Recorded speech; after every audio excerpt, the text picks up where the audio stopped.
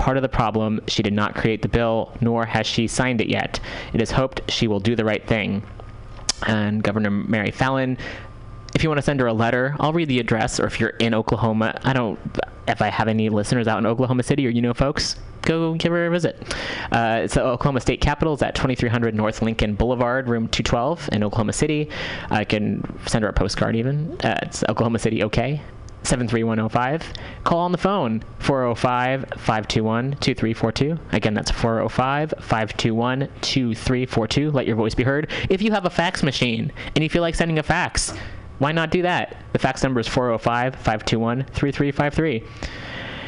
And then they have a quote from Susan B. Anthony, as there should be, I guess, in a lot of places. No self-respecting woman should wish or work for the success of a party that ignores her sex. And that's from 1872. A long time ago. The debate over our right to choose what's best for our bodies and our future will most likely outlive us. But we fight because it's what our foremothers and forefathers did for us, and it's what we must do for our daughters and their daughters. It's been said in different ways that anti-choice legislation will never end abortions. They will only create unsafe abortions. Be sure we are, #, not going back to the alley. And not going back is the only part of the hashtag. To the alleys after that.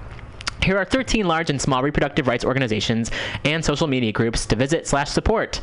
They can offer information and or discussion about women's rights and laws against women. Planned Parenthood, NARAL, which I hugely support. I also support Planned Parenthood, but NARAL more so. Pro-Choice America.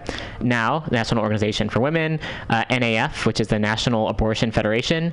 RH Reality. UniteWomen.org. Abortion.com. I'm glad that exists.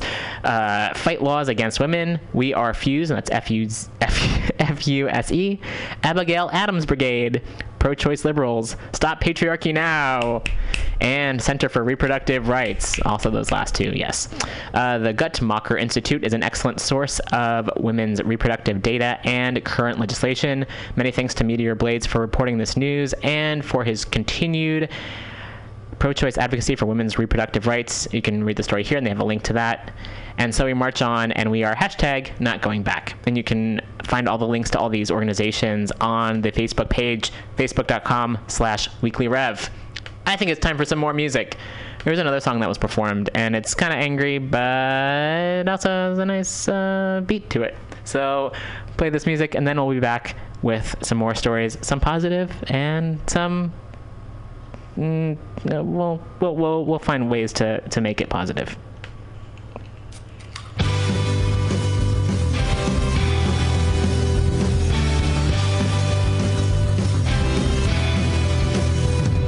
I wish I had a bullet big enough to fucking kill the sun. I'm sick of songs about the summer, and I hate everyone. I'm gonna load my rifle, gonna aim it at the dying star. I wanna live in a bubble. I need a getaway car. Hey, rain on me. Hey, rain on me.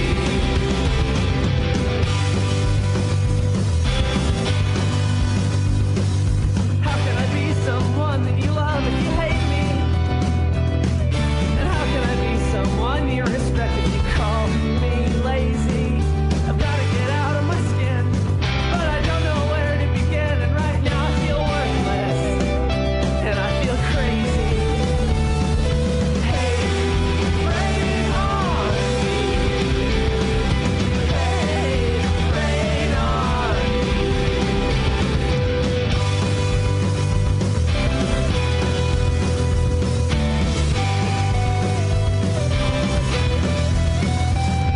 I wanna put on my sweatpants. You know I'm trying to quit. I wanna give a shit again. I wanna put on my sweatpants. But don't you know I'm trying to quit? I wanna give a shit again. Hey, rain on, hey, rain on, hey, rain on me. Hey, rain on, hey, rain on, hey, rain on me. All right. Any song that mentions wearing sweatpants, I think is great. That was, the band's called Andrew Jackson Jihad, and the song's called Hate Rain on Me. Next, we're going to have a story from The Intercept, one of my favorite places to find news, and this is written by Glenn Greenwald, whom I used to call my boyfriend jokingly. Met him once, and I dig his writing, and that he questions authority and just really stands up for what's happening, what's going on. So this comes from The Intercept, and you can find that at theintercept.com. New study shows mass surveillance breeds meekness, fear, and self-censorship. Amen to that. And I think that's kind of like what a lot of us already knew. And this just explains that a little bit more and extrapolates some more ideas behind that and why that is. And this came out on April 28th. That was yesterday. All right. A newly published study from Oxford's John Penny provides empirical evidence for a key argument long made by privacy advocates, that the mere existence of a surveillance state breeds fear and conformity and stifles free expression. Reporting on the study, The Washington Post this morning described this phenomenon. If we think that authorities are watching our online actions, we might stop visiting certain websites or not say certain things just to avoid seeming suspicious. The new study documents how, in the wake of the 2013 Snowden revelations, of which 87% of Americans are aware, there was a 20% decline in page views on Wikipedia articles related to terrorism, including those that mentioned Al-Qaeda, car bomb, or Taliban. People were afraid to read articles about those topics because of fear that doing so would bring them under a cloud of suspicion. The dangers of that dynamic were expressed well by Penny. If people are spooked or deterred from learning about important policy matters like terrorism and national security, this is a real threat to proper democratic debate. As the Post explains, several other studies have also demonstrated how mass surveillance crushes free expression and free thought. A 2015 study examined Google search data and demonstrated that, post-Snowden, users were less likely to search using search terms that they believed might get them in trouble with the U.S. government, and that these results suggest that there is a chilling effect on search behavior from government surveillance on the internet. The fear that causes self-censorship is well beyond the realm of theory. Ample evidence demonstrates that it's real and rational. A study from PEN America writers found that 1 in 6 writers had curbed their content out of fear of surveillance, and showed that writers are not only overwhelmingly worried about government surveillance, but are engaging in self-censorship as a result. Scholars in Europe have been accused of being terrorist supporters by virtue of possessing research materials on extremist groups, while British libraries refuse to house any material on the Taliban for fear of being prosecuted for material support for terrorism. There are also numerous psychological studies demonstrating that people who believe they are being watched engaged in behavior far more compliant, conformist, and submissive than those who believe they are acting without monitoring. That same realization served centuries ago as the foundation of Jeremy Bentham's panopticon, that behaviors of large groups of people can be effectively controlled through architectural structures that make it possible for them to be watched at any given moment, even though they can never know if they are in fact being monitored, thus forcing them to act as if they are always being watched. The same self-censoring chilling effect of the potential of being surveyed was also the crux of the tyranny about which Orwell warned in 1984. There was, of course, no way of knowing whether you were being watched at any given moment, how often, or on what system. The thought police plugged in on any individual wire was guesswork. It was even conceivable that they watched everybody all the time. But at any rate, they could plug in your wire whenever they wanted to. You had to live, did live, from habit that became instinct, and the assumption that every sound you made was overheard, and except in darkness, every movement scrutinized. This is a critical, though elusive point which, as the Post notes, I've been arguing for years, including in the 2014 TED Talk I gave about the harms of privacy erosions. But one of my first visceral encounters with this harmful dynamic arose years before I worked on NSA disclosures. It occurred in 2010, the first time I ever wrote about WikiLeaks. This was before any of the group's most famous publications. What prompted my writing about WikiLeaks back then was a secret 2008 Pentagon report that declared the then little-known group a threat to national security and plotted how to destroy it. A report which, ironically enough, was leaked to WikiLeaks, which then published it online.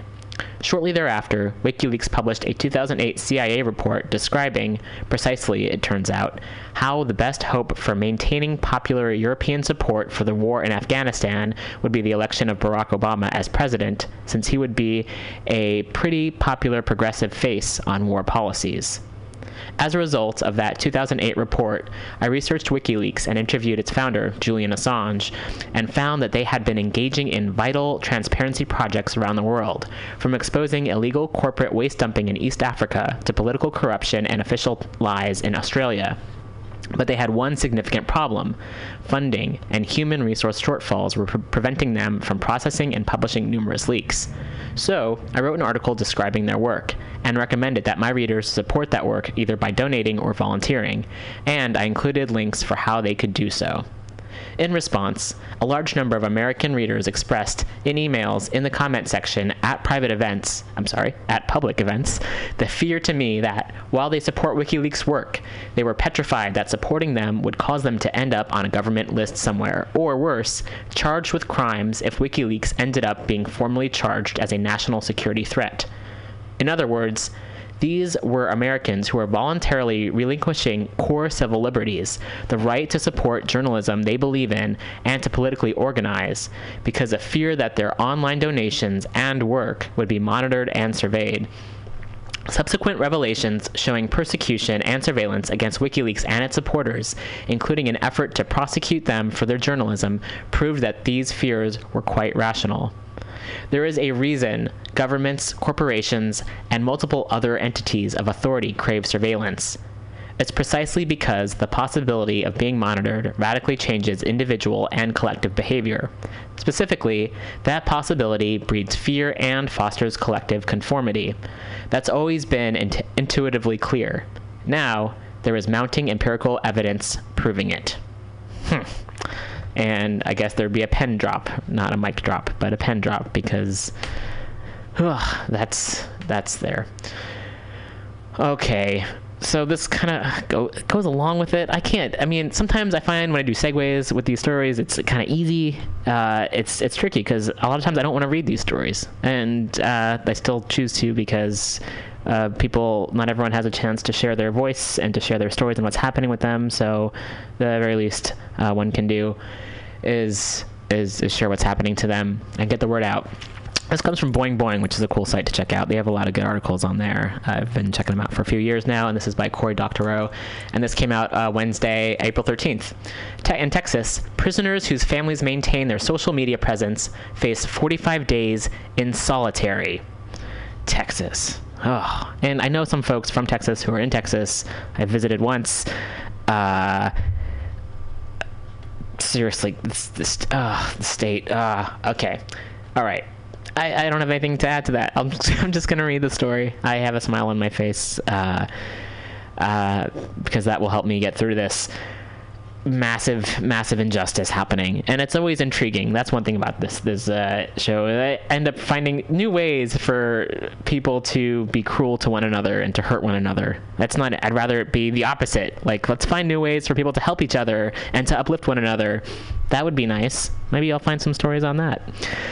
So according to a new offender manual from Texas Department of Criminal Justice, prisoners whose families maintain a social media presence to call attention to their incarceration will be liable to harsh punishment, including up to 45 days in solitary, loss of privileges, and extra work duty. It's another reason I want to get rid of prisons.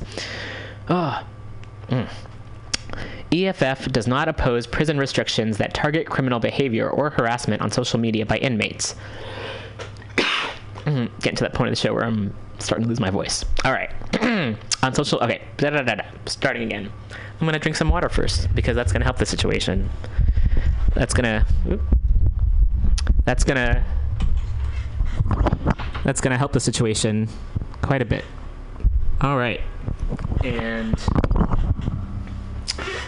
I'm going to have some water first and take a little bit of a mini break. It's not really a break if you're listening because... I'm still here. I'm talking. What else can I say? It's a good day here in San Francisco.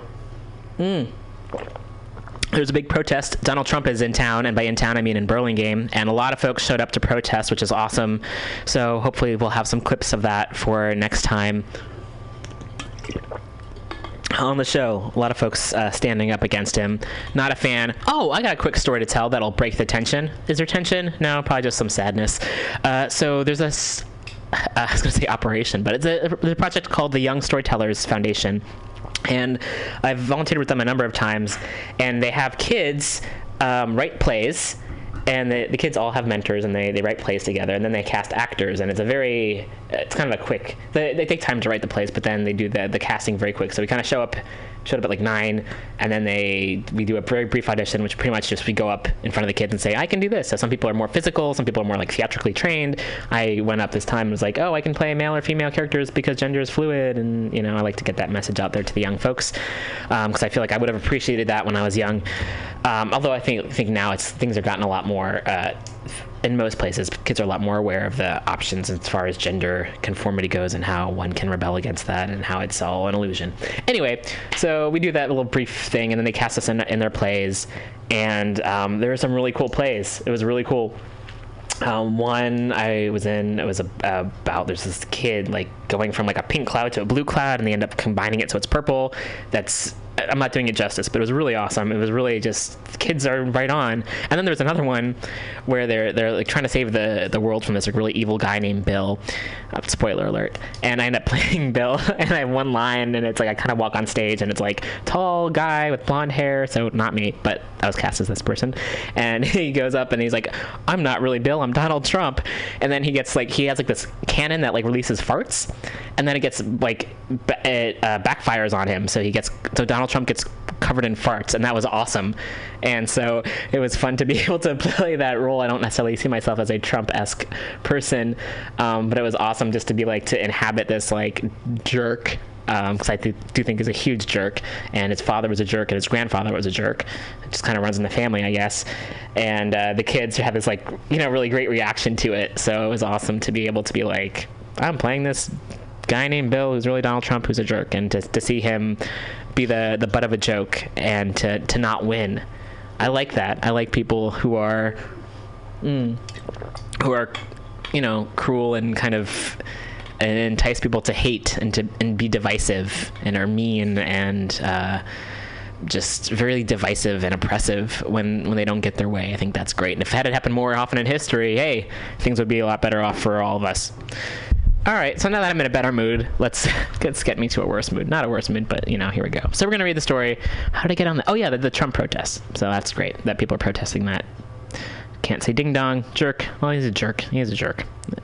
And again, ideally I like to live in a world where one can just uplift. Like, I like to uplift people instead of putting people down. However, when there are people who are causing a lot of harm, they need to be called out for what they are. So, speaking of people being called out for what they are, let's see what these guys in Texas are doing. Guys. I'm assuming they're guys. I'm assuming they're men, because men cause a lot of problems. That's an assumption, and tell me, I'd like to see someone disagree with me about that. We'd have a discussion, but I think I'd be right. All right. The EFF does not oppose prison restrictions that target criminal behavior. I'm going to start from the beginning, because Okay. According to a new offender manual from Texas Department of Criminal Justice, prisoners whose families maintain a social media presence to call attention to their incarceration will be liable to harsh punishment, including up to 45 days in solitary, loss of privileges, and extra work duty. EFF does not oppose prison restrictions that target criminal behavior or harassment on social media by inmates. However, a person does not lose all their rights to participate in public discourse when they are incarcerated. Supporters of inmates often use social media to raise attention about prison conditions and the appeal campaigns of individual prisoners. This policy would not only prohibit the prisoners' exercise of their First Amendment rights, but also prevent the public from exercising their First Amendment rights to gather information about the criminal justice system from those most affected by it. If Martin Luther King Jr. had written "Letter from a Birmingham Jail" today from a Texas prison, this policy would prohibit his wife from publishing it on his social media accounts. As EFF previously reported, policies like these have been abused by prisons across the country, most notably in South Carolina. Man, South Carolina, for a while, the state was doing well. You guys decided not to do the anti-trans bathroom bill, and now here you go again, just getting yourself into more trouble. All right, most notably in South Carolina, where inmates sometimes received more than a decade in solitary confinement for maintaining a presence on social media? Fuck that! Jesus, that's sick. Oh, and that's the end of the article. So, all right, it's 1:14, and that's what got me. I always find a moment in the show, not always, but quite often, where I just lose it, and I just despair, full of lots of despair. Oh, that's so sickening. All right, here's something else. All right, this also comes from a super mainstream source, but the idea of this happening, I feel, is worth being discussed. AP Newsbreak: South Dakota tribe sues feds over ER closure. And this was written by Regina Garcia Cano, and this came out yesterday, April 28th. It's from Sioux Falls. A Native American tribe in South Dakota sued the federal government Thursday over the nearly 5-month closure of the only emergency room on its reservation. The federal lawsuit filed Thursday by the Rosebud Sioux tribe asks that federal officials be forced to reopen the emergency room at the hospital administered by the Indian Health Service. The agency shuttered the ER in early December, 2 weeks after federal inspectors uncovered serious failures that they said put patients' lives at risk. The lawsuit, which the Associated Press obtained ahead of it being filed, contends that the Indian Health Service, an arm of the U.S. Department of Health and Human Services, broke the law because an evaluation of the impact of the closure wasn't submitted to Congress at least a year before it was shut down, as required by the Indian Health Care Improvement Act. That evaluation must include several factors, including the quality of health care that would remain after such a closure, as well as the views of the tribe affected. It also requires the government to take into account how far tribal members would have to go to get care. IHS provides free health care to enrolled tribal members as part of the government's treaty obligations to Native American tribes. 35-bed Rosebud Hospital has nearly 13,000 emergency room visits during the fiscal year that ended in September, or had nearly 13,000 emergency room visits during the fiscal year that ended in September. Since the December 5th closure, patients have had to go to hospitals about 50 miles away in Valentine, Nebraska, and Winter, South Dakota. The lawsuit alleges that in 6 weeks following the emergency rooms shut down, 5 people died and 2 babies were born in ambulances on the way to the nearest hospitals. IHS's decision has caused the tribe and its members immediate and irreparable injury, according to the lawsuit, which lists as defendants the federal government, the Health and Human Services Department, and Secretary Sylvia Burwell, IHS, and its top official, Mary Smith, and the director of the IHS's regional office, Rear Admiral Kevin Meeks. A spokeswoman for the Department of Health and Human Services said Thursday that the agency does not comment on pending litigation. Former U.S. Attorney from North Dakota, Timothy Purdon, who left that office a year ago to specialize in American Indian law for Minneapolis-based Robbins Kaplan, has said his company is taking the case free of charge. The emergency room came under scrutiny in mid-November during an unannounced visit from inspectors from the Centers for Medicare and Medicaid Services, who concluded that serious deficiencies threatened the lives of patients. Their report noted one patient with a history of untreated tuberculosis who was treated without any apparent infection control measures being taken. Another patient who was having a heart attack didn't get treatment until 90 minutes after she arrived. IHS closed the emergency room, citing staffing changes and limited resources, and now intends to privatize it, as well as those at hospitals on the Winnebago Reservation in Nebraska and Pine Ridge Indian Reservation in South Dakota. The lawsuit comes one day before the deadline for IHS and the Centers for Medicare and Medicaid Services to reach a last chance agreement to address problems at Rosebud Hospital. Without it, the hospital won't be allowed to bill the government for services provided to Medicare and Medicaid eligible patients after May 16th. The Indian Health Service, whose facilities bill federal Medicare, Medicaid, and private insurance for care given to patients who have that coverage historically has been severely underfunded. The tribe's lawyers are asking the U.S. District Court in Rapid City to require IHS to take sufficient measures to ensure health services are provided to tribal members.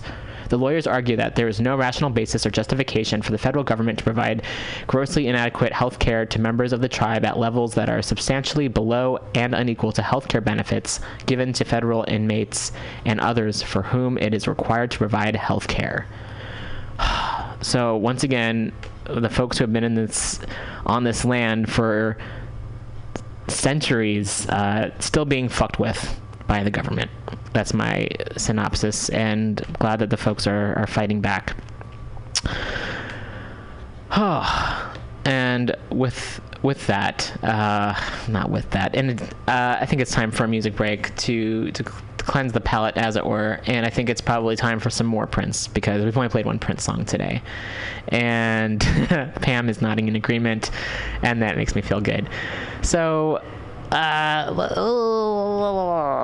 are some good ones? We played a lot of them last week, and I like playing ones I don't hear that often. There's so many. He was so prolific and wrote so many, and I like finding new ones that I haven't heard before.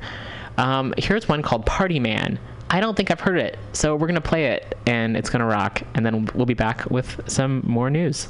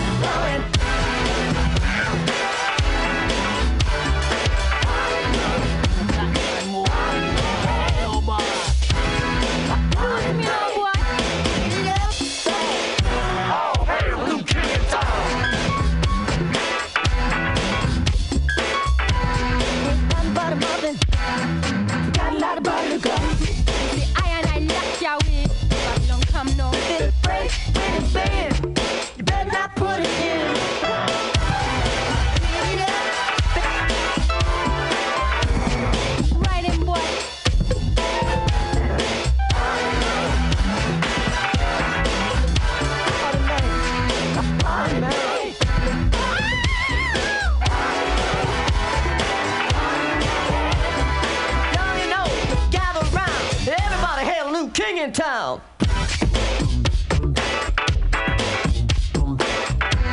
When I need trombone, my dog is handy. But when I want sax, I call Candy, Candy, Candy, Candy.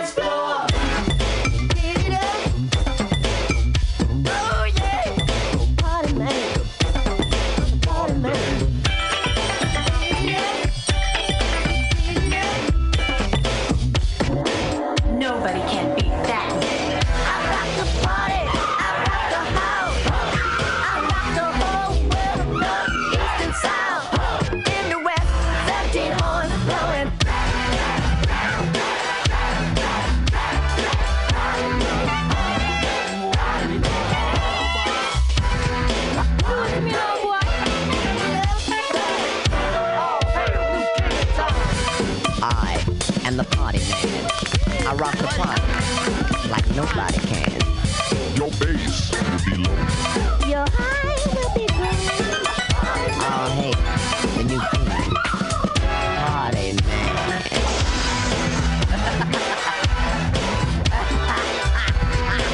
Butter bubbin'. Got a lot of butter to go.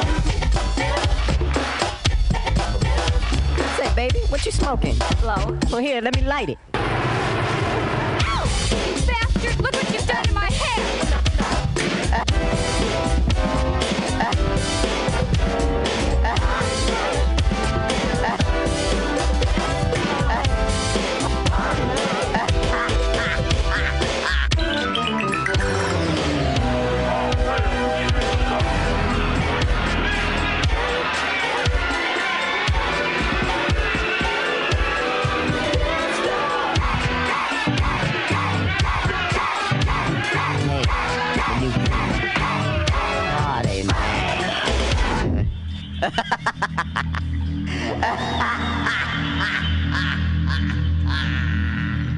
My name is Ori Original, and this is how you make wheat paste.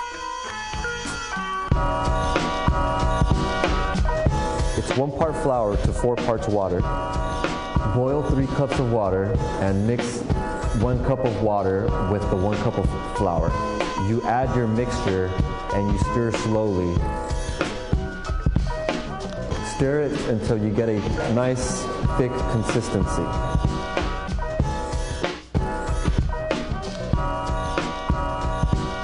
Let your wheat paste cool down and then pour it into a separate bucket. Using your brush, apply wheat paste onto the wall first, then apply your image, and then do a second coat of wheat paste on top of your image, and run away if you see cops. No, just kidding. All right, welcome back. That was Ori Original with how to make wheat paste. So folks went to create art and put it up. That's an awesome way to go about doing it. And before that was Prince with Party Man, a song I hadn't heard before. Definitely uplifting, and that's wonderful. Sometimes we end up on email. I want to speak for myself.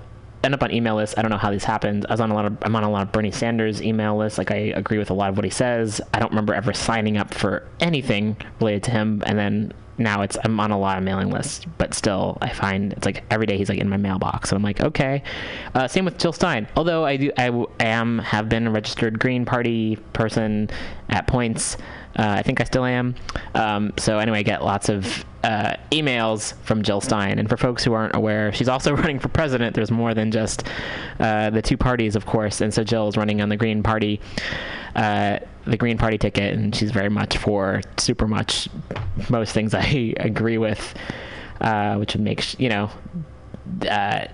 demilitarizing everyone and everywhere, and giving money for education and protecting the environment, and a lot of money for healthcare, just pretty much things that protect people and the planet. So I'm going to read an email she sent recently. Dear Roman, obviously not just to me, but that's what it starts with. The 2016 primary season is exposing a crisis of democracy in America. The prevalence of voter suppression, from voters forced to stand in line for 5 hours in Arizona to over 100,000 voters purged from the rolls in New York, is inexcusable. Meanwhile, in North Carolina, a federal judge has upheld new voting restrictions, including a voter ID law that will disproportionately block poor and minority voters from the polls. It's no secret that reducing voter turnout benefits the political establishment. It's time to bring real democracy to America by eliminating unfair barriers to voting and ensuring every vote counts. Join my call to establish a constitutional right to vote today. It may surprise you that the U.S. Constitution does not explicitly guarantee our right to vote. That's why establishing an explicit constitutional right to vote is critical to overcoming voter suppression. Across the country, we see people who do everything they're supposed to, yet their votes are not counted due to the negligence of election officials. All too often, these disenfranchised voters are disappeared from official election results with no legal recourse. An explicit constitutional right to vote would empower Americans to challenge systemic voter suppression and restore the integrity of our elections. If you're concerned about the wave of voter suppression, add your voice to the call to establish a constitutional right to vote. Voter suppression issues in state after state are symptomatic of an electoral system designed to prop up the establishment political parties. We see the same pattern everywhere, that partisan appointees control the electoral process, the establishment gains power, and the voters lose power. It's time to take control of elections away from the parties and put them in the hands of the people through independent citizen boards in charge of everything from voter registration to redistricting. It's also past time to discard the obsolete first past the post voting system and adopt improved voting systems already used successfully around the world. The current voting system has most voters feeling trapped between two parties that are growing more and more out of touch with the American people. With polls showing record unpopularity for the Democratic and Republican frontrunners, we're facing the repugnant prospect of a general election where more votes are voting against what they fear than are voting for what they believe in. We can solve the lesser evil dilemma in a heartbeat by anarchy. No, shouldn't say that. We can solve the lesser evil dilemma in a heartbeat by enacting ranked choice voting, which ensures that if your first choice doesn't win, your vote is automatically reassigned to your second choice, freeing voters to support the candidates they most agree with. And to bring real democracy to the United States, we need proportional representation, which gives you the freedom to vote for the representation you want, knowing that it's what you'll get. Countries with proportional representation, which includes most Western democracies, have significantly higher voter turnout because people are more likely to participate in democracy when they know their voice will be represented, even when they're in the minority. All of these reforms, proportional representation, ranked choice voting, independent election boards, and more, would move America closer to real democracy and help break the grip of the elite special interests who have hijacked our government. But it all starts with fighting back against voter suppression, and the best way to do that is with an explicit constitutional right to vote. Sign and share my call for a constitutional right to vote today. By standing together in our fundamental right to vote, we can build an unstoppable movement for an America and a world that works for all of us. It's in our hands! Jill Stein. If you go to, I haven't posted this yet. I'm going to post it right now. You can sign. I signed. That's one way to help. I'm definitely skeptical. I'm not going to lie. I'm skeptical of the whole voting thing. Even the fact that like Jill is on the ballot, the idea that folks on the third party don't have as much say in the media. Even Bernie Sanders, who's like running on the Democratic Party. Oh, that's another story we'll get to.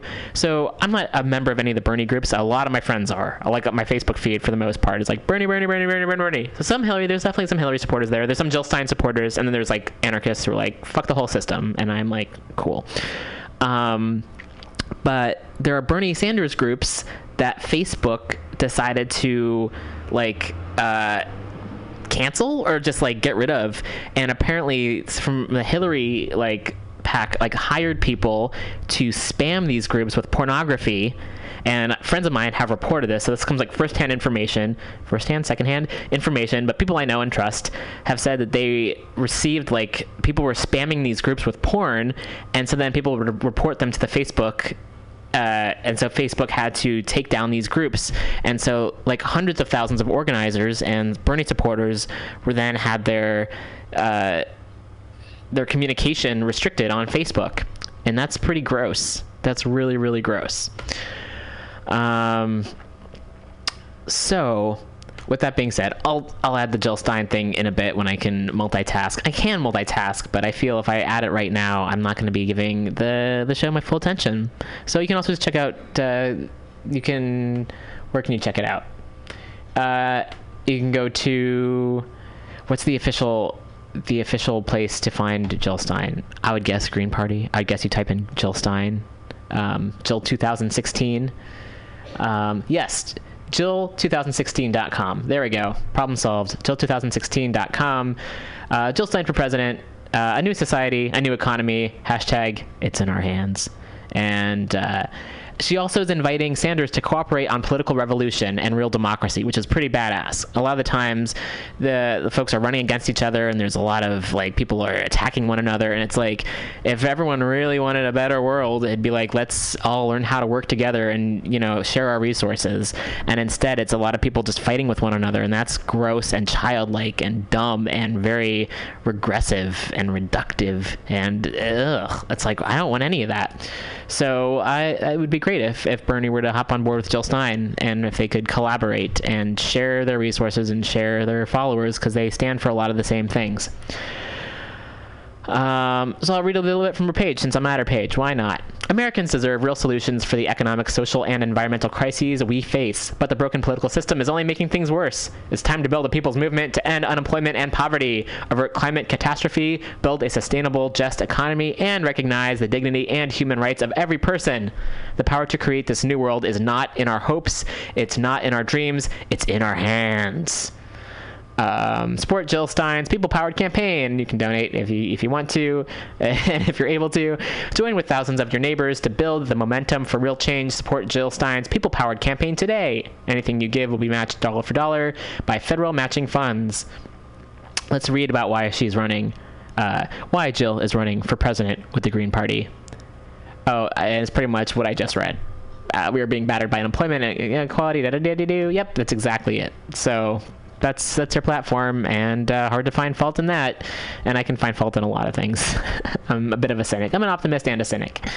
So that's great. So Target, I'm not into businesses, big corporations at all. However, when they stand up for good things, I think that's great. I'm not encouraging anyone to go to Target or to give them any more money. However, they have said that they are going to make sure that all trans folks have access to bathrooms, which would be a common sense thing.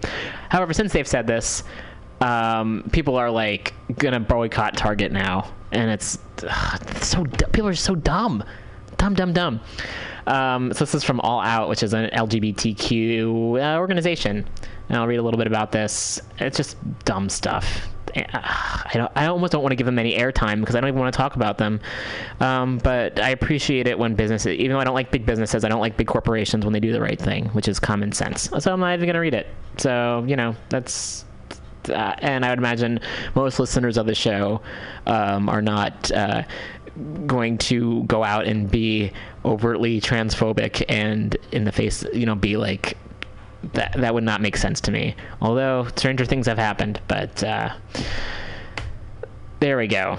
Oh no. Well, okay, first of all, there's two things to know about this. Back in the early 2000s, I've repressed a lot of this from the years 2000 to 2008. It might have been because there were some people in the White House and people pulling the strings in the White House that made things terrible, so part of me wants to forget that existed. And I remember I wrote a letter to him, to Ding Dong W, that was like, this is before they went to war, and there's like a lot of folks who were like, don't go to war, don't go to war, don't go to war. And I got a letter back that was like, oh, we have to protect the Iraqi people. And I was like, shut the fuck up. Anyway, so The World Can't Wait was one of these political organizations that was like very much against all that stuff happening. And I guess I haven't changed my name because the email is addressed to my old name and my old email address, which I still get. So that's disturbing in some regards. But then they're saying that Bernie Sanders told MSNBC's Chris Hayes that he supports Obama sending 250 more troops into Syria. Do you think what's being done now is constitutional and legal? Hayes asked Sanders, noting the existence of a list of people that the U.S. government wants to kill. In general, I do, yes, Sanders replied. In 3 months, both the ruling class parties will convene to pick the next commander-in-chief. They're making preparations to sell wars of aggression, continued vast surveillance of whole populations, the whole catastrophe of empire. These unjust, immoral, illegitimate wars need to be opposed, especially when the eyes of the world are concentrated on these conventions. If you want to be involved in protests at the Republican Convention in Cleveland, July 15th through the 18th, or the Democrats Convention in Philadelphia, July 25th to 28th, contact us. And they have a way you can contact them. Again, this is from The World Can't Wait! ! Stop the crimes of your government. Hidden costs of the U.S. air war in Syria. There is near total silence when U.S. bombs kill civilians in Iraq or Syria. Nicholas J.S. Davies, author of Blood on Our Hands, The American Invasion and Destruction of Iraq, writes on the outrage continuing in Syria. As the U.S. increases troops there, at the very least, U.S. airstrikes have killed hundreds of civilians in Mosul, as well as destroying much of the civilian infrastructure that people depend on for their lives in already dire conditions. And yet, this is, by all accounts, only the beginning of the U.S.-Iraqi campaign to retake Mosul. USA Today reported on April 19th that U.S. air forces bombing Syria and Iraq have been operating under new, looser rules of engagement since last fall. The war commander, Lieutenant General Sean McFarland, now orders airstrikes that are expected to kill up to 10 civilians without prior approval from the U.S. Central Command, and U.S. officials made it clear to USA Today that U.S. airstrikes are killing more civilians as a result of the new rules. Under these new rules of engagement, the U.S. has conducted a major escalation of its bombing campaign against Mosul, an Iraqi city of about 1.5 million people, which has been occupied by Islamic State since 2014. Reports of hundreds of civilians killed in U.S. airstrikes reveal some of the human cost of the U.S. air war and the new rules of engagement. Oof. Okay. Next, Washington civilian kill list in Afghanistan. Drone whistleblowers step out of the shadows. In Washington's drone wars, collateral damage comes home. And this is also from World Can't Wait. Pratap Chatterjee writes about recent films on the U.S. drone war, including National Bird. Sometimes I'm so sad that my heart wants to explode, an Afghan man says, speaking directly into the camera. When your body is intact, your mind is different. You are content. But the moment you are wounded, your soul gets damaged. When your leg is torn off and your gait slows, it also burdens your spirit.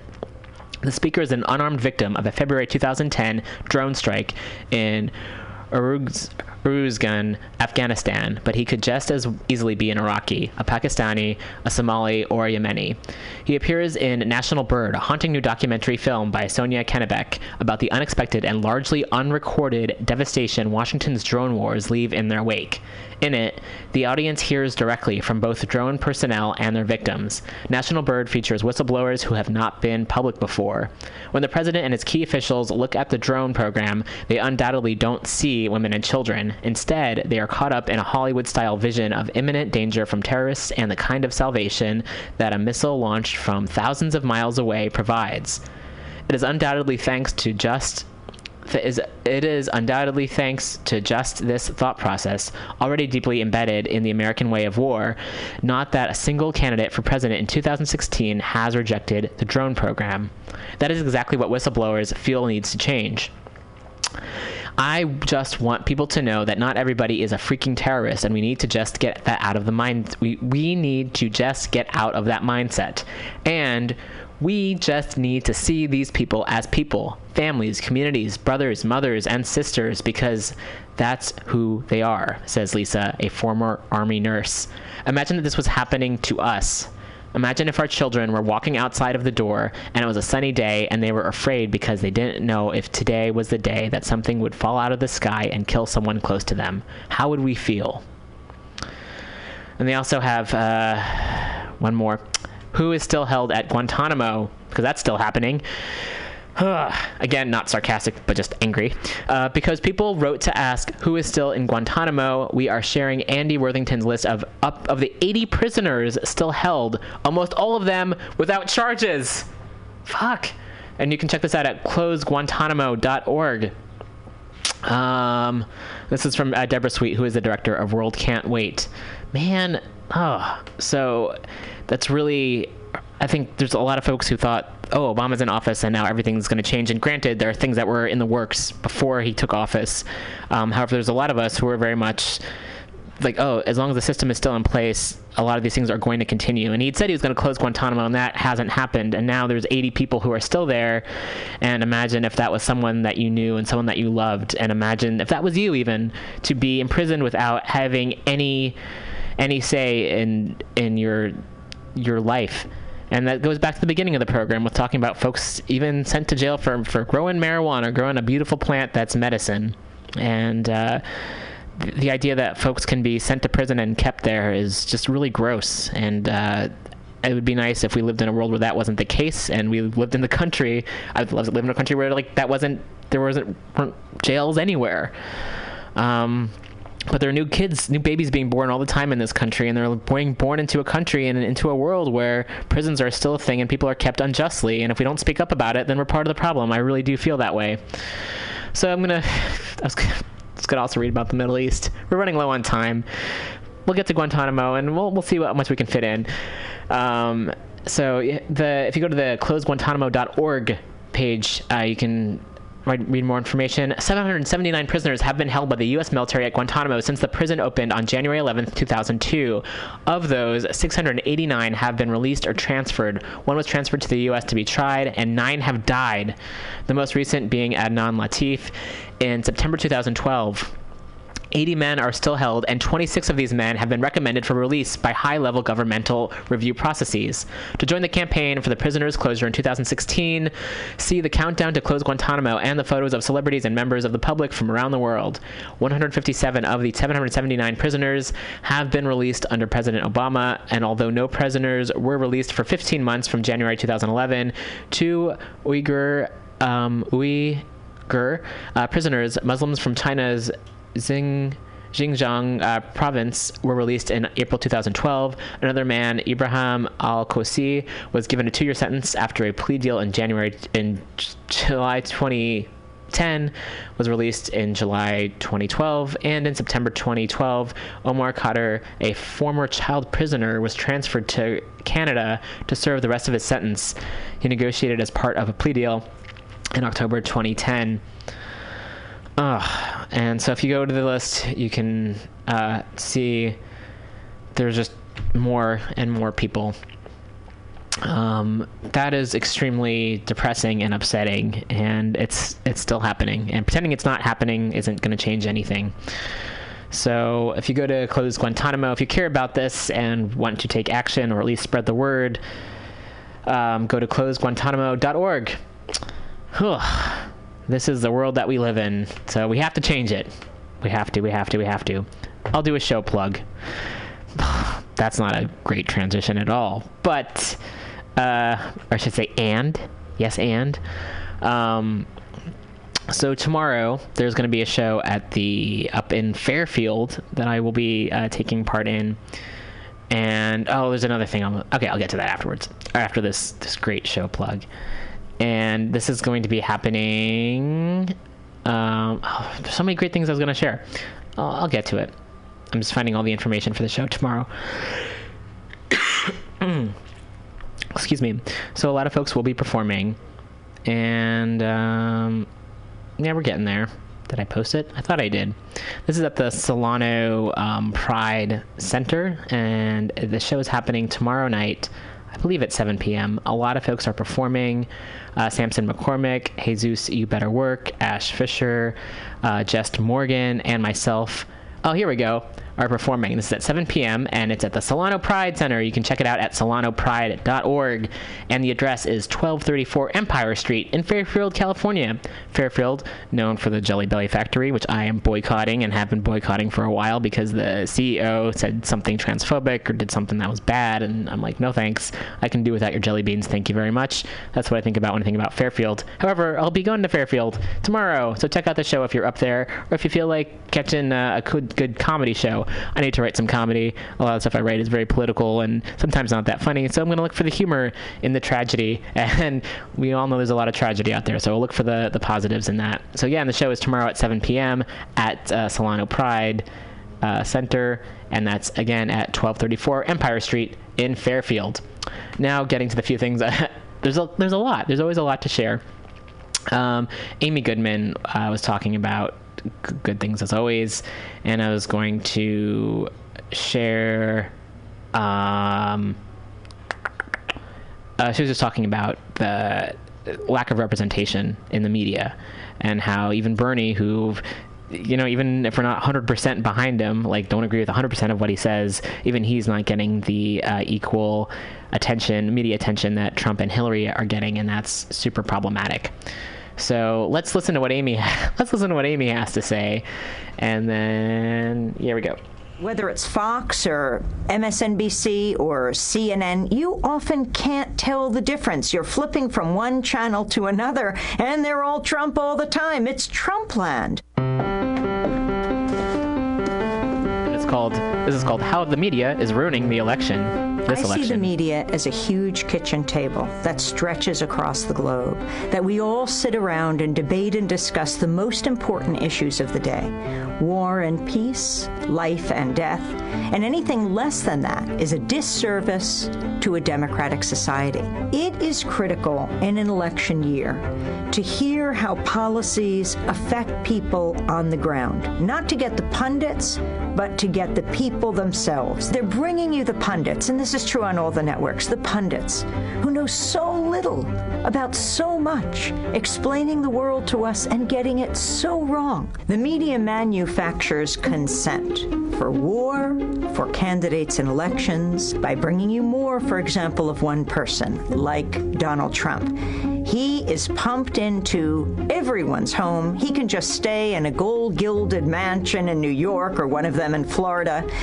The rest of the candidates trudge from one state to another. Why does he get this unfiltered pipeline into everyone's brain, into your eyes, into your consciousness? It matters. The Tyndall Center did a report in 2015. They looked at the whole year. They found Donald Trump got 23 times the coverage of, say, Bernie Sanders. They found ABC World News Tonight did something like 81 minutes on Donald Trump, and I think they gave Bernie Sanders 20 seconds. Bernie Sanders is breaking every record. It's the only reason he's getting any coverage right now. I mean, the media, he is shaming the media. In March, he raised something like $44 million. Hillary Clinton raised $29 and change million. $44 million. That hasn't been done before. You break every record, and there's a blip in the corporate media radar screen. It just shows how astounding it would be if he got anything near the coverage of the other candidates. Could you imagine where he would be right now? In this high-tech digital age, with high-definition television, digital radio, all we get is static. That veil of distortion and lies and misrepresentations and half-truths that obscure reality, when what we need the media to give us is the dictionary definition of static: criticism, opposition, unwanted interference. We need a media that covers power, not covers for power. We need a media that is the fourth estate, not for the state. And we need a media that covers the movements that create static and make history.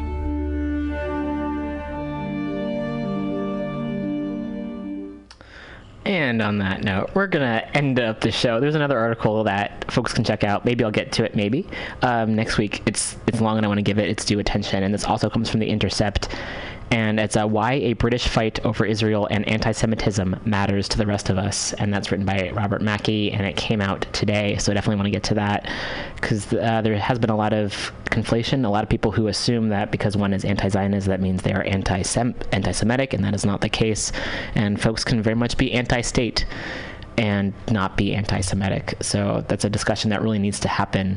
So I want to read that story next week. Stay tuned. Next will be Global Val with Women's Magazine.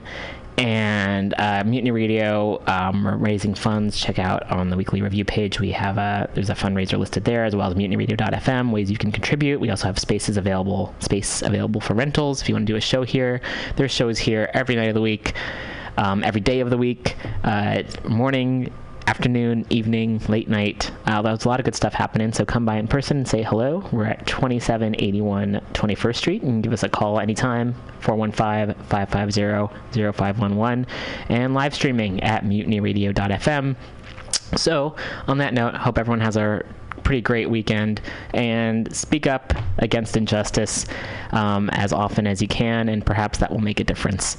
And I'll leave some folks with some Prince again, and this is a really beautiful cover that usually I like covers, but I'm also like this is from PS22, the Chorus Kids from PS22, and it's kids are our future, so they say. So here's some really nice kids singing a nice cover of a Prince song. Have a great week, everyone, and we'll be back next week. How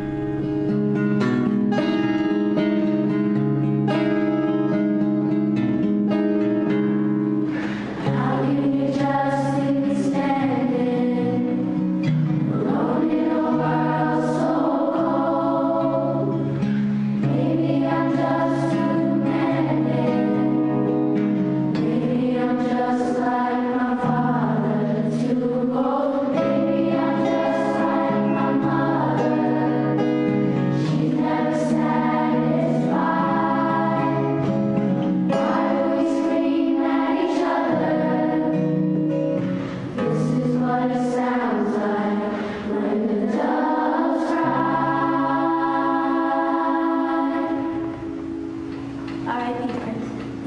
all the beautiful music.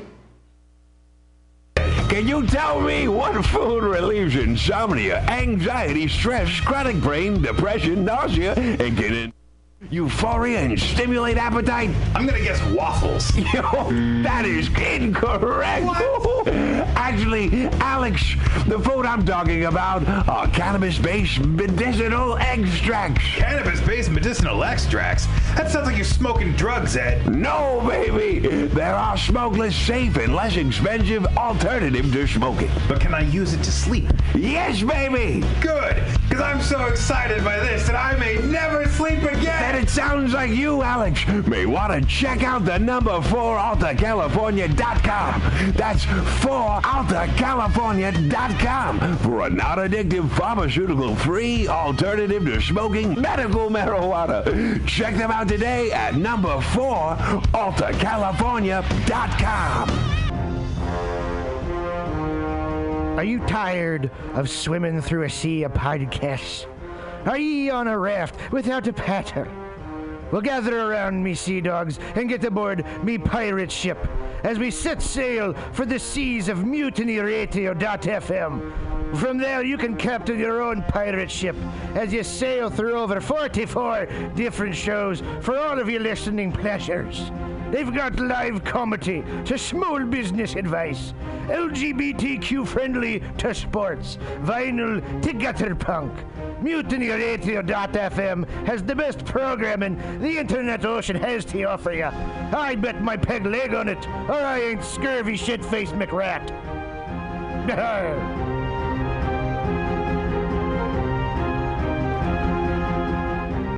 The ACLU of California reminds us that we have the right to speak out. Both the California Constitution and the First Amendment to the United States Constitution protect our rights to free expression. There are many questions we face when we decide to organize and speak out. Do we need a permit? Are there limitations? Or when can we not demonstrate? What about civil disobedience? For all of this information, please check out aclunc.org. This public service announcement is brought to you by your friends at Mutiny Radio in San Francisco.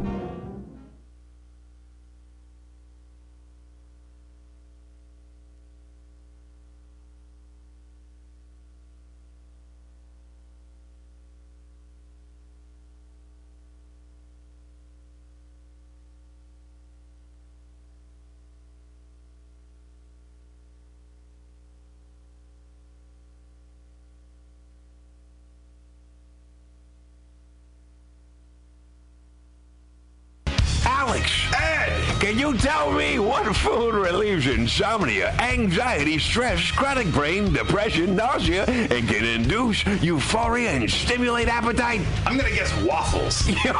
That is incorrect. What?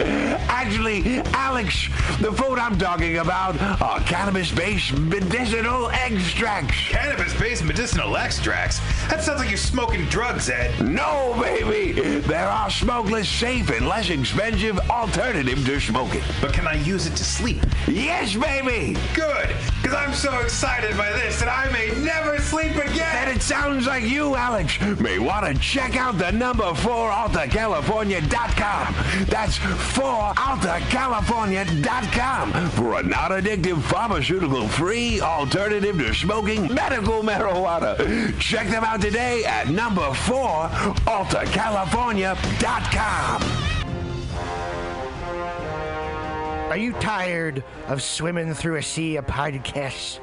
Are ye on a raft without a paddle? Well, gather around me, sea dogs, and get aboard me pirate ship as we set sail for the seas of MutinyRadio.fm. From there, you can captain your own pirate ship as you sail through over 44 different shows for all of your listening pleasures. They've got live comedy to small business advice, LGBTQ friendly to sports, vinyl to gutter punk. MutinyRadio.fm has the best programming the internet ocean has to offer you. I bet my peg leg on it, or I ain't scurvy shit-faced McRat.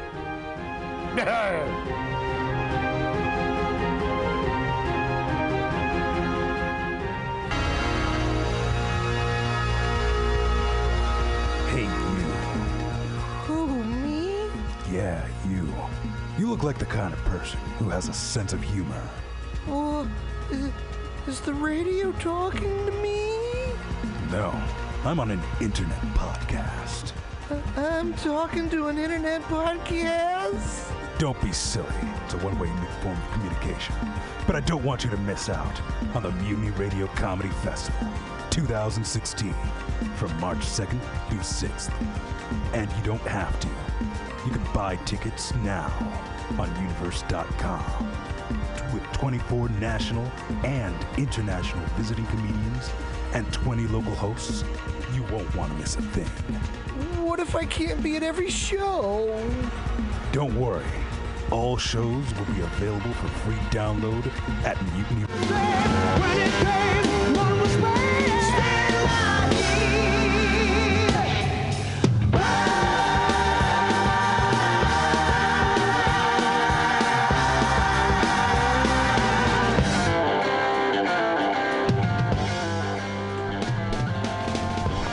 Welcome to this week's edition of Regarding Sex. I shouldn't say week because we come to you live on the 1st and 3rd of the month, and we welcome you.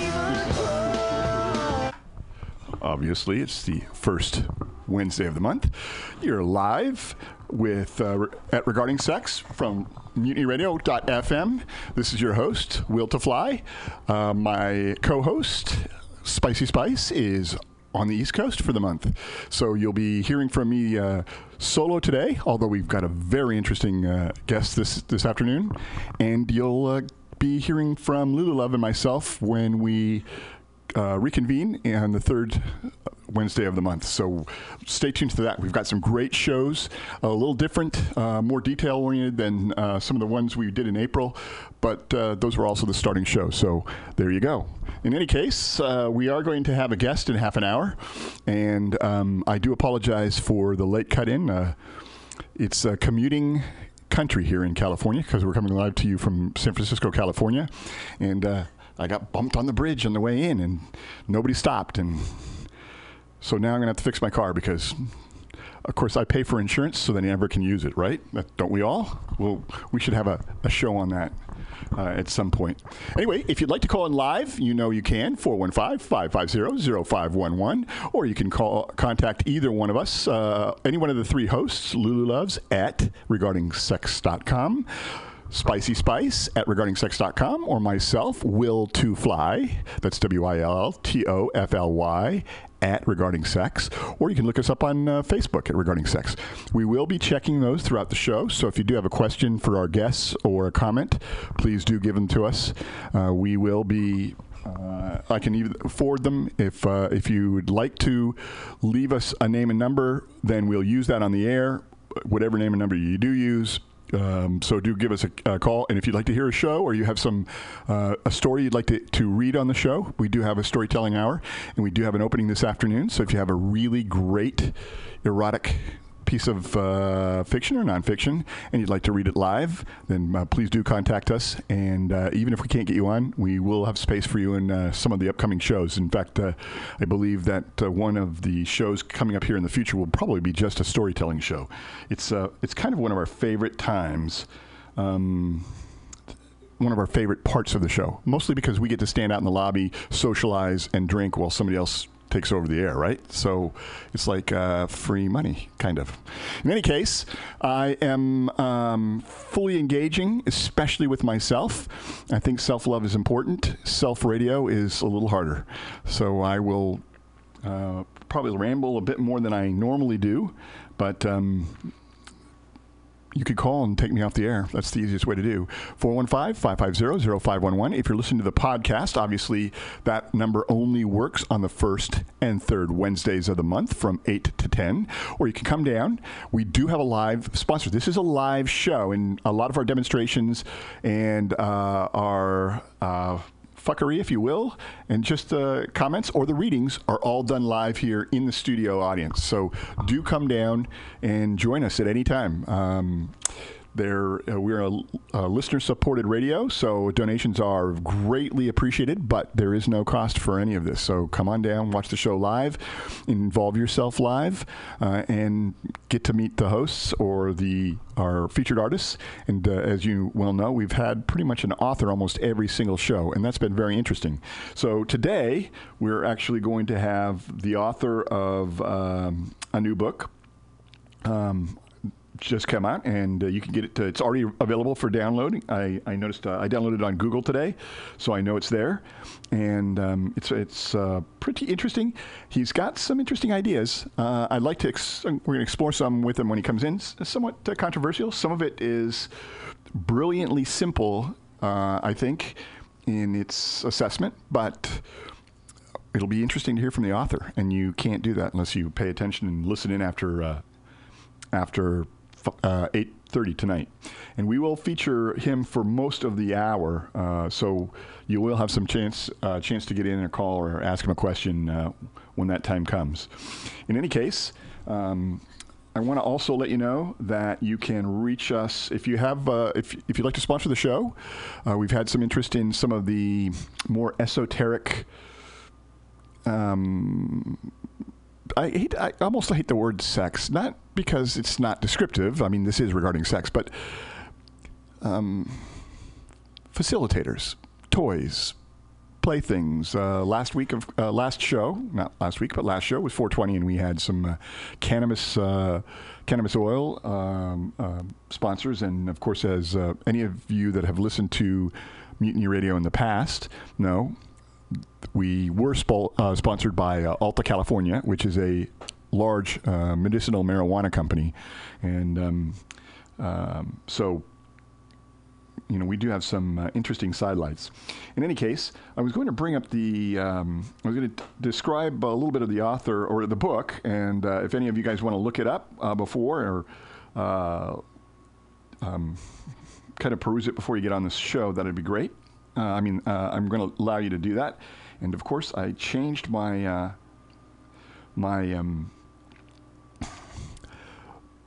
Facebook feed so that I can't find it, right?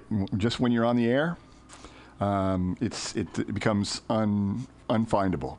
So just give me a second here, folks. And it's not that I won't ramble, because I am capable of long spiels of talk.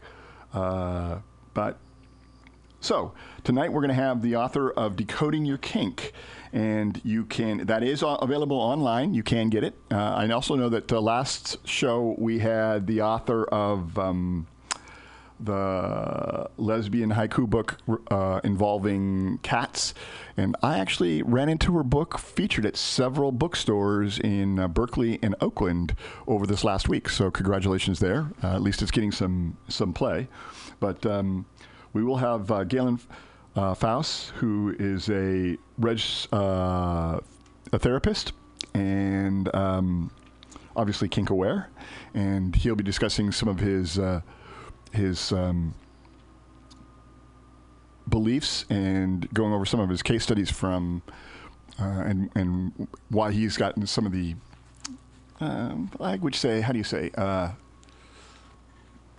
why he has. What his opinions are based on. That's actually what I'm trying to say. In any case, and I also want to thank House of Pride, which precedes this program. I have a feeling you'll end up seeing us with them in a crossover program at some point, just because they're more involved in the community, but it is part of the community. So I'm glad to hope to have them at some point here in the near future. In any case. I'm going to take a couple of extra musical breaks just because we're solo today and set up for the interview. But I've got a great soundtrack for you tonight, all involving sex in one way or another. So one of my theme songs, and one of the songs that I'd like to make a song on, actually start the show with, but because I got hit, I didn't get a chance to find it before the show tonight. But one of my favorite songs is, and we'll go over it in just a second here. is Strict Machine, which I think, is an excellent song. And if you think about it, it's actually kind of a kinky song too. Well, I think it has been somebody accused me of kinkifying everything in my life. Well, we'll have to ask Galen about that, because I have a quick wit, and it generally goes to sexual topics, which is probably why I co-host the show, and produce it. So, will be interesting. I know that Spicy Spice had wanted to be here tonight, but she has indicated that she's tied up, so she won't be coming on tonight. And then the next show is probably going to be a little too packed for her. So, but she will be back on the first Wednesday of June. So the first Wednesday of June, and we already have a nice lineup. I'll wait and announce that a little bit later in the month so that you know what to expect. But it was some people that we had hoped we were going to have before the 420 show, but we couldn't do it. But they have such a compelling story that we thought we'd kind of fit them in again later on in the summer. So, without further ado, I want to play you a little tune.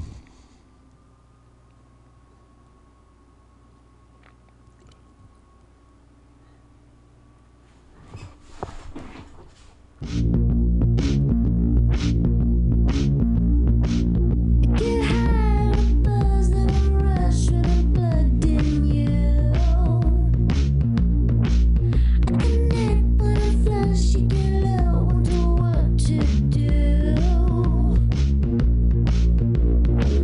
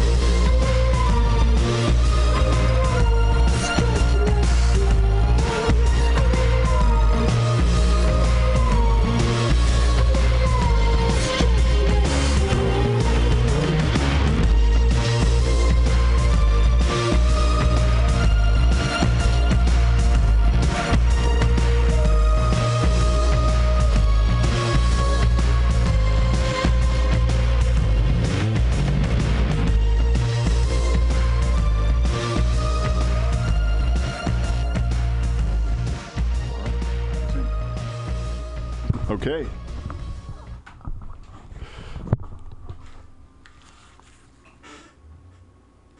There you go. I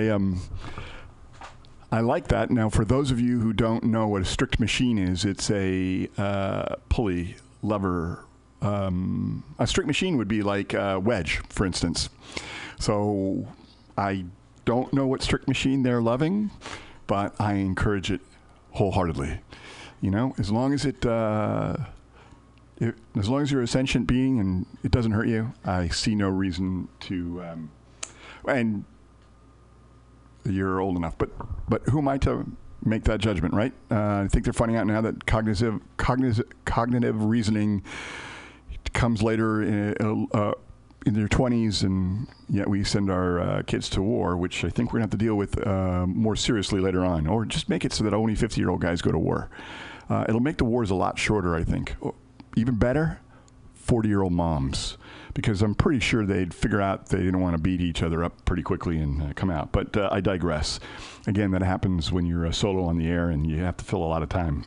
So anyway, we do have a new Sam set coming in, and one of the nice things about Spicy being here is she does a lot of her own music. Kind of like putting her stories to music as well. So it's interesting that that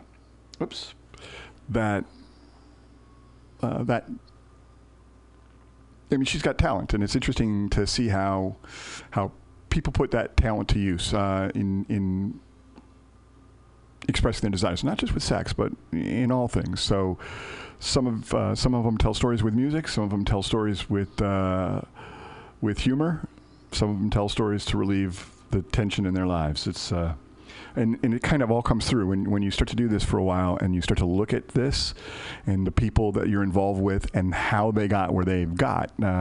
So Regarding Sex is really about exploring the sexual options that are available and demystifying them and unshaming them. And that's a big part of what we're doing. We're looking for consent and shameless behavior that's appropriate. Part of being shameless is being conscious and ethical, and working out, and then just letting yourself have fun without shaming yourself or presupposing. There is an interesting story. I have children, a wide range of children, but my older daughter is an adult now and married, and we had an interesting conversation a while back. And one of the things that I noticed is, and this is hard for a lot of people to fathom, but when I was just a child, too young to know what was going on, but still a child, it was illegal it was actually considered a mental illness. Now, interestingly enough, it still is in some states of the United States to be gay. Nowadays, kids don't have any I mean, they've kind of outgrown that, or they've grown past us. So the future president of the United States may have had a bisexual or cutting-edge experience in their life expectancy. Just kind of like when Bill Clinton said he smoked a joint and didn't inhale it. You know, I guess he smoked too many cigars in his life. But then again, he put cigars to good use too, didn't he? I don't know that it was actually all that ethical at the end of it, but nobody knows what went on and how it was politicized afterwards. In any case, I do want to acknowledge at least the fact that our kids are growing up. They don't have that overhead anymore. They've come out of somebody important to me said to me yesterday, in order to have a really legitimate, edgy sexual experience, and so I'm going to stop and define that. What do I mean by edgy? I mean pushing your limits. Edgy could be showing up at a radio show and reading an erotic story that you wrote, or it could be having sex with 15 guys at a party all at once. It depends on your level of experience or what you're doing, but I'm glad that my friend then said, you know, you have to come out of your head to enjoy this. And so much of sex is in your head, and it should be in your head. It's your biggest sex organ is your brain. So use it, control it, capture it. In kind of my sexual proclivity, capturing somebody's mind is hugely important. That's what my turn on is. And it's kind of my propensity. But you've got to come out of your brain to it when you need to and not think about what you're doing beyond what you're doing. In other words, it's very in the moment. So, and I do know, by the way, from speed reading Galen's book, there is kind of a, he and I have a different philosophy, but it doesn't mean I'm right or not. I'm not right, but I'm looking forward to exploring how he thinks. I tend to be more transcendental, and he tends to be more. Well, that's not entirely true. I'm kind of oversimplifying this, and he, of course, is welcome to come in on the when we have him in the on the show here in the next 15 minutes. He's welcome to come in and explain more detail. But one of the things he does mention in his book is he thinks we actually ought to honor our bodies, or corporeal beings a little more, and not be so transcendental. I suppose if you're too one way or the other, that kind of makes sense, but it'll be interesting to ask him that question and explore it. I do know that he called in, and we got to get him set up. So again, because I'm without a co-host tonight, I'm going to play a little more music. Typically, we take breaks every 20 minutes and play a song or two, but I am actually going to do a little bit more music tonight, just to give you a little break. And frankly, my son, who's not an adult yet and tends to speak his mind, whether it's appropriate, well, whether I consider it appropriate or not, would say he likes it when I stop talking. Yeah. Go figure, right? You raise the kid, you give him candy, you don't make him eat salad, and then he comes up with that gem, huh? So, but it is, you can have kids if you're not conscious when you're having sex. I also speak from experience on that point, too. Anyway, another one for you.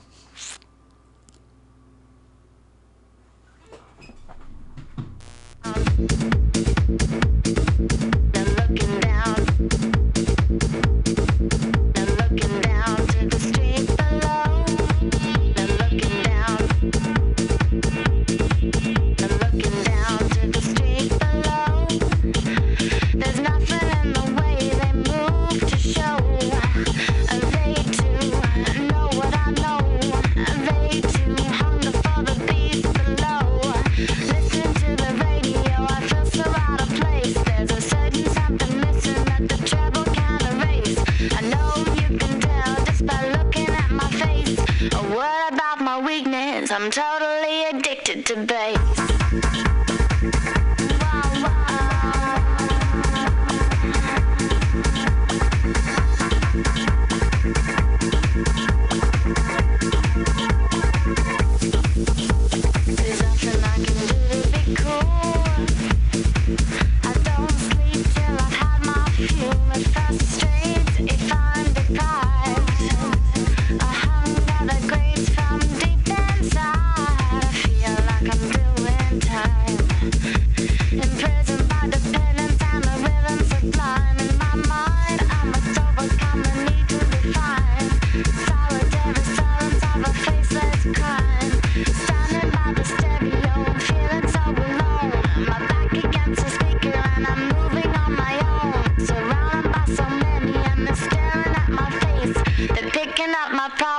I'm totally addicted to bass.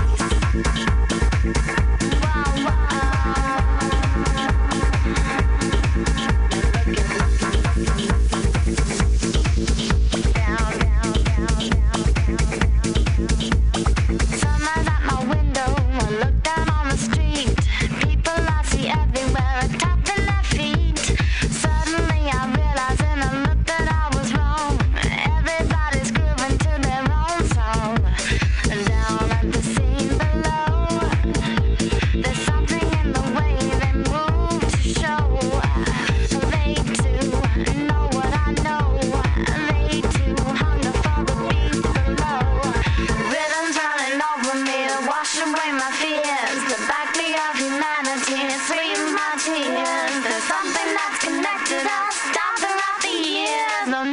feel so lonely. Everyone's addicted to bass.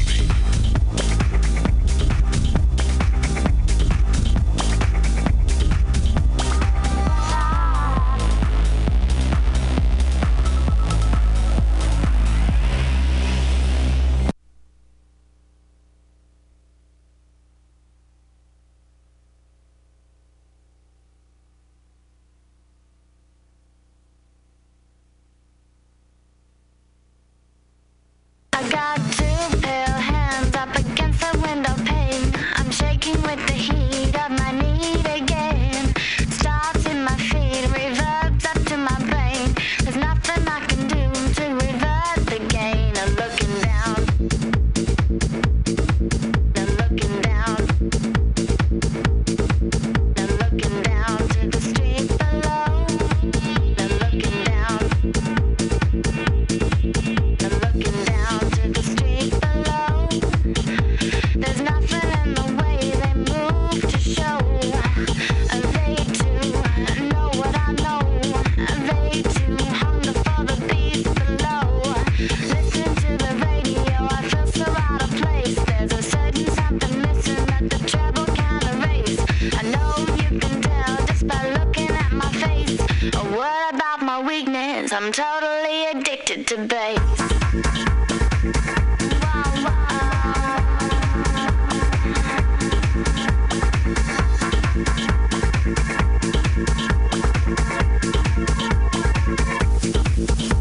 There's nothing I can do to be cool. I don't sleep till I've had my fuel. It frustrates if I'm deprived. A hunger that grates from deep inside. I feel like I'm doing time. Imprisoned by dependence and the rhythm sublime. In my mind, I must overcome the need to define. Solitary silence of a faceless crime. Standing by the stereo, I'm feeling so alone. My back against the speaker and I'm moving on my own. Surrounded by so many and they're staring at my face. They're picking up my problem. I'm totally addicted to bass.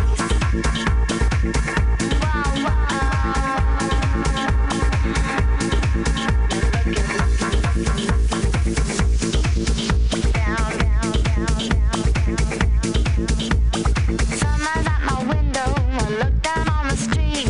People I see everywhere are tapping their feet. Suddenly I realize in a look that I was wrong.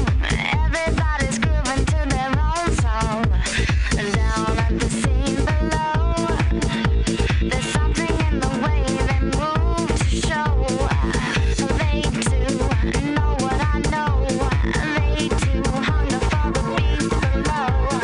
Rhythms running over me to wash away my fears. The backbeat of humanity sweetens my tears. There's something that's connected us down throughout the years. No need to feel so lonely. Everyone's addicted to bass.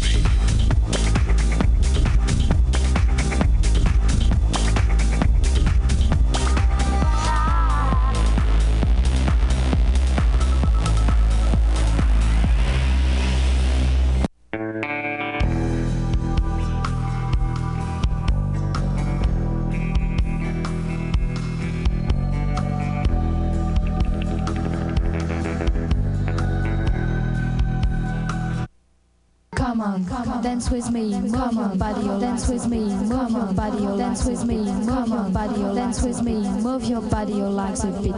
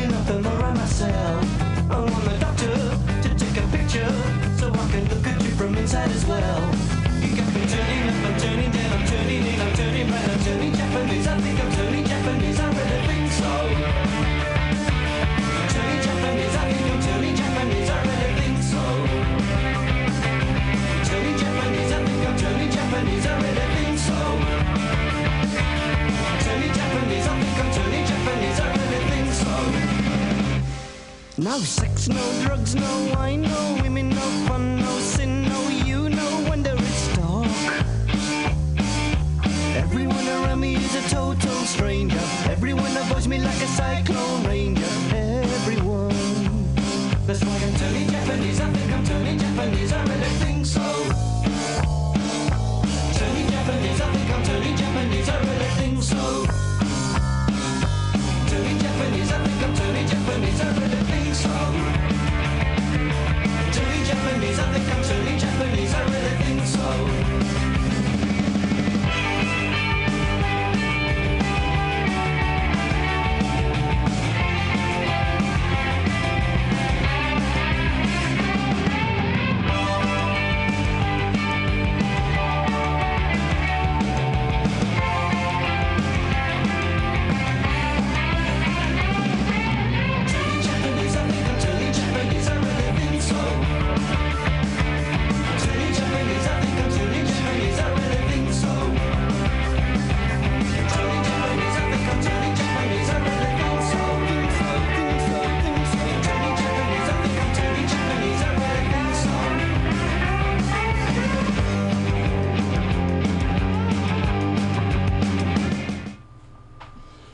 We're back live, and on the phone with us from Oregon is Galen Faust. I got that right? Are you there, Galen? Aha! We've got technical errors already. Hang on for folks. Can you hear me? Okay, and I didn't know if I actually. Oh, I'm sorry. Yeah, I don't know why. There. How you doing? Are you back? Doing well. Okay. There you go. I'm sorry, Galen. They've actually changed the board, so I got the wrong mic button up. So, are you still with us? I'm still here. There you go. So, you know what's funny is a radio show is only as good as your engineer. If he doesn't turn you on, you're not going anywhere. So go ahead and why don't we were talking a little bit off the air while we're listening to musical break. Why don't you go ahead and introduce yourself and your book? It's on our Facebook page for anybody that wants to click and look. And as I mentioned to the audience a little earlier, it is already available for download. I know from at least the Google Play Store. Yeah. Well, hi everybody. This is Galen Foos. I am an author of a recent book called Decoding Your Kink. A guide to exploring, sharing, and enjoying your wildest sexual desires. I'm also a therapist that works with clients. My focus is, there's the term sex positive. I go by the current term kink positive, and how I work with people who are trying to untangle their desire, their authentic desire for, in this case, some range of kink, which is a broad palette of what that might look like, and untangle it from all the parts of them that have been afraid, resisted, were ashamed, or even traumatized around sexuality and generally, let alone their particular desires. And I'm also a researcher, and I have an ongoing research project called the Discover Your Personal Erotic Myth Survey that people can take. It's up on my website, galenfoos.com. That's F-O-U-S, where you can take this 40-question survey and really start to drill down into the more detail and the richness about your fantasies. As well, I'll just throw this out since we're on what I do. I also created the Tetris portable, 3-in-1 portable dungeon suspension bondage rig and sex swing. Mm-hmm. But I'm here mostly to talk tonight about this topic of in this program here called Regarding Sex. I understood from our talk earlier that it is about helping people kind of, how do you bridge your everyday life with your sexual life, in a healthy way. Right. That's really kind of the broader topic, and that's what my mission is around those kinds of things, to bring sexuality up to the table as a legitimate topic of conversation and to treat it like any other part of the human personality. And I think a lot of what, as we discussed a little bit when we first met, even people who associate and find us good human beings compassionate and empathetic individuals have a tendency to look at the terminology we use and how we use it and how we interact with our partners and assume that it's easy for them to misrelate that.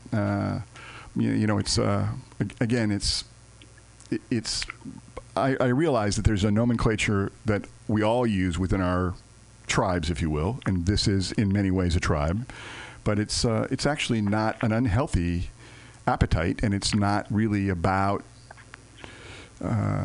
And I don't know how you feel about it, but I know because I've taken a lot of therapy in my life, and my therapist was Quinca Ware. There's a lot of I don't play with somebody who's not healthy mentally, physically, and emotionally. And it's not that they're not human; mm-hmm. We're all human, but that's a big part of it. And I think that's a lot of what we look at the 50 Shades of Grey, which is in reality it's kind of a good thing and a bad thing. It exposed our tribe, for instance, to the general public, but in a way that I found was very demeaning. He was a sexually abused child who then took it out on, or that was the assumption that was kind of portrayed in the books. Yeah. Well, those are all good points that you're bringing up there, Will. And one, kink is a complex sexual territory that's been little really explored and mapped, and a lot of people step into it kind of. It's kind of like pioneering, 200 years ago, people went off to the wilderness and pioneered their way into these new territories and found all kinds of riches, and there were also dangers and risks. So, so we're kind of at this stage now where the pioneers, the vanguard, are the ones who are out in the territory exploring alternative sexuality. Well, what I was going to say is I'm not sure. I understand what you're saying, and I agree with you within our lifespans or the generations around our lifespan. But if you look at some of what was evolving in the Roman Empire and the Egyptian Empire, and some of the stuff that we're doing today, they openly did back then. But yeah, so this dimension has always been there, but it's never been this running loose in the culture at large. Before with the internet, it just kind of caused this kind of, when I look at it, this unprecedented release of sexual eros, in which people are able to explore, experiment through online, anonymous ways, and then also that's led to tribes gathering, as you say, in terms of in all kinds of new sexual communities of all sorts are emerging that.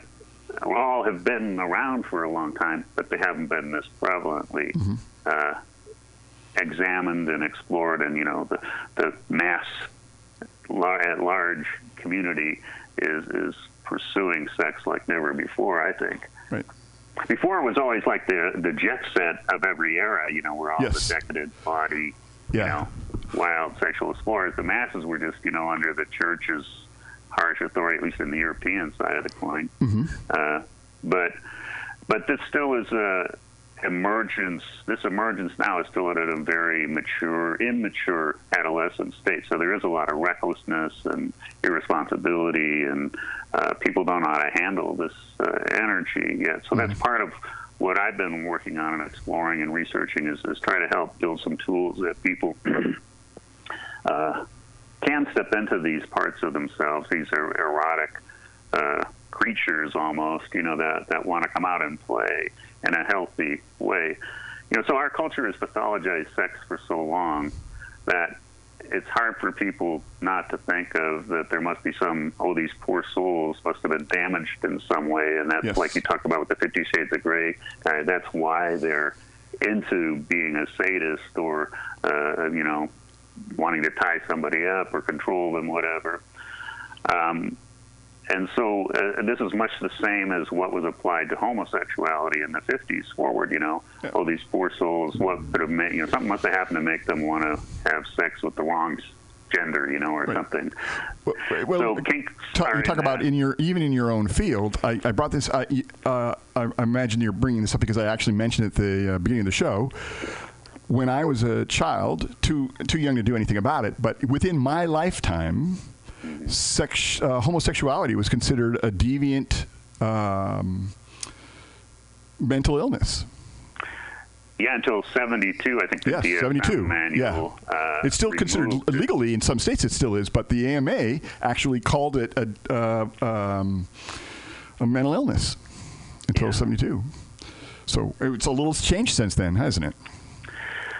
Yeah, so and this is like, you know, these are coming in waves. So the gay and lesbian community really led the charge in terms of taking this to a political level of where it was, you know, your civil rights are at stake. And I think the kink community is kind of going to be going down that same trail because we will get challenged, depending on who gets elected next, especially in terms of being not made illegal, you know, in many regards. Well, it is illegal in many regards in some states. Yeah, there is. I mean, there's all kinds of ways people can still get in trouble with the law, even if they're consensually agreeing to do something. That's totally silly. But I think the important point here is that, this is not a pathology. This is an innate, inherent, lifelong sexual framework that someone has, just like if someone is a homosexual or a lesbian or a transgender or whatever. It's not like a pathology. It is simply an innate dimension of eros that we really haven't allowed, generally, as the mainstream culture hasn't allowed to have that kind of diversity going on.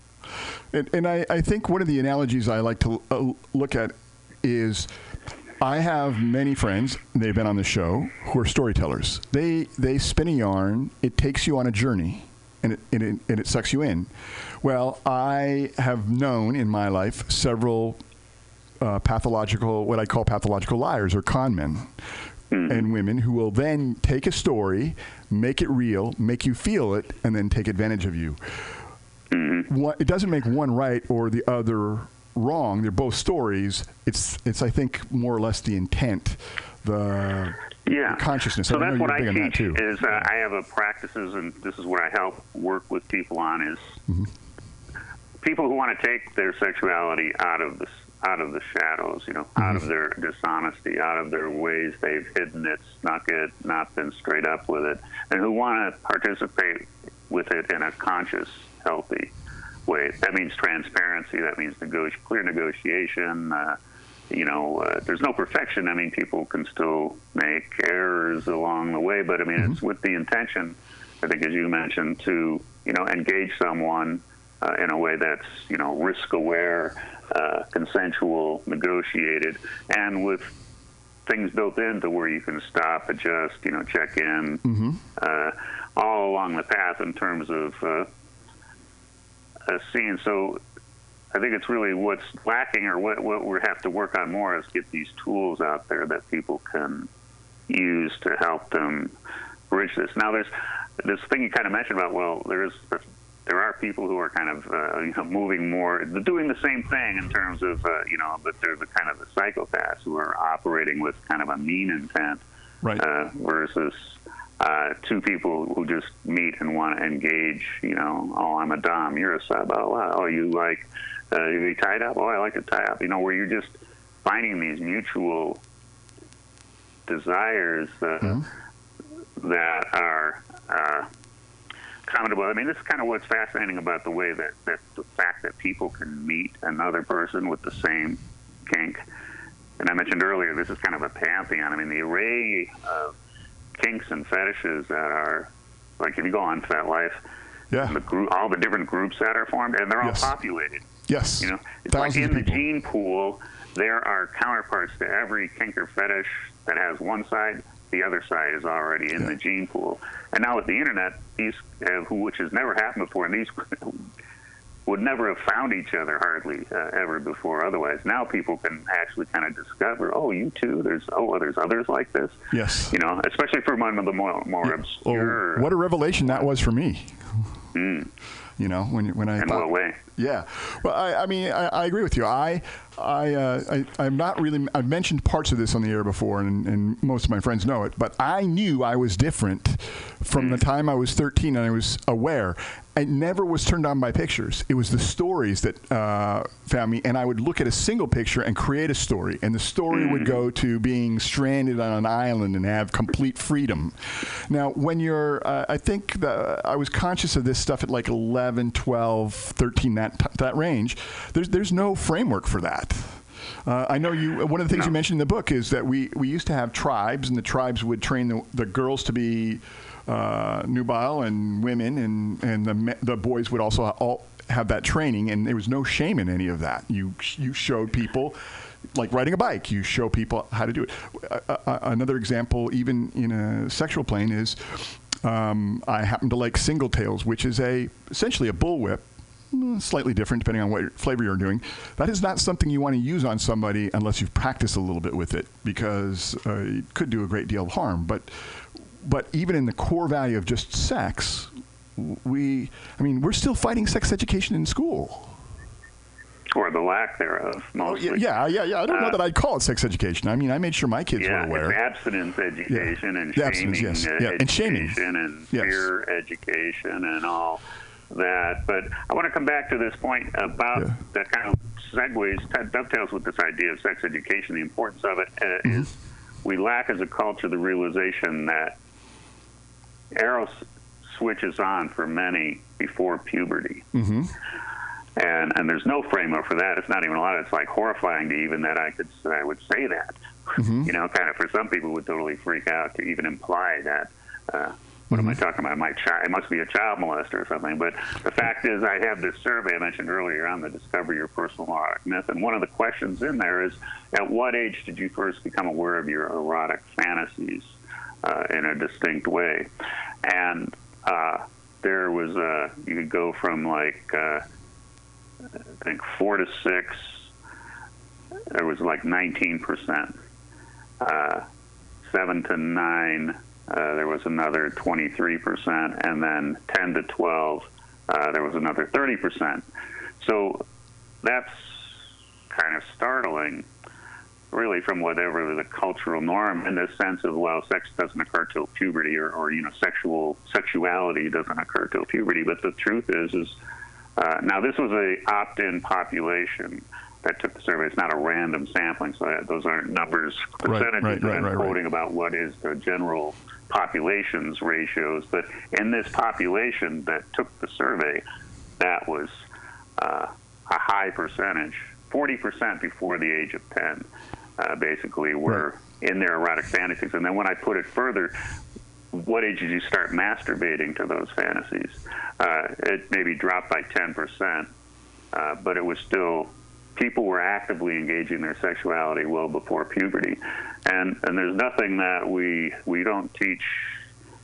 Mostly those kids get shamed if they ever got caught, you know. Well, don't ever do that. And so we do need sex education, and we need to educate the sex educators, because even sex educational people don't really have much training in sexuality. No. So I remember my first sexual experiences had nothing to do with really me manipulating anything, but they were essentially wet dreams. And I remember having them as a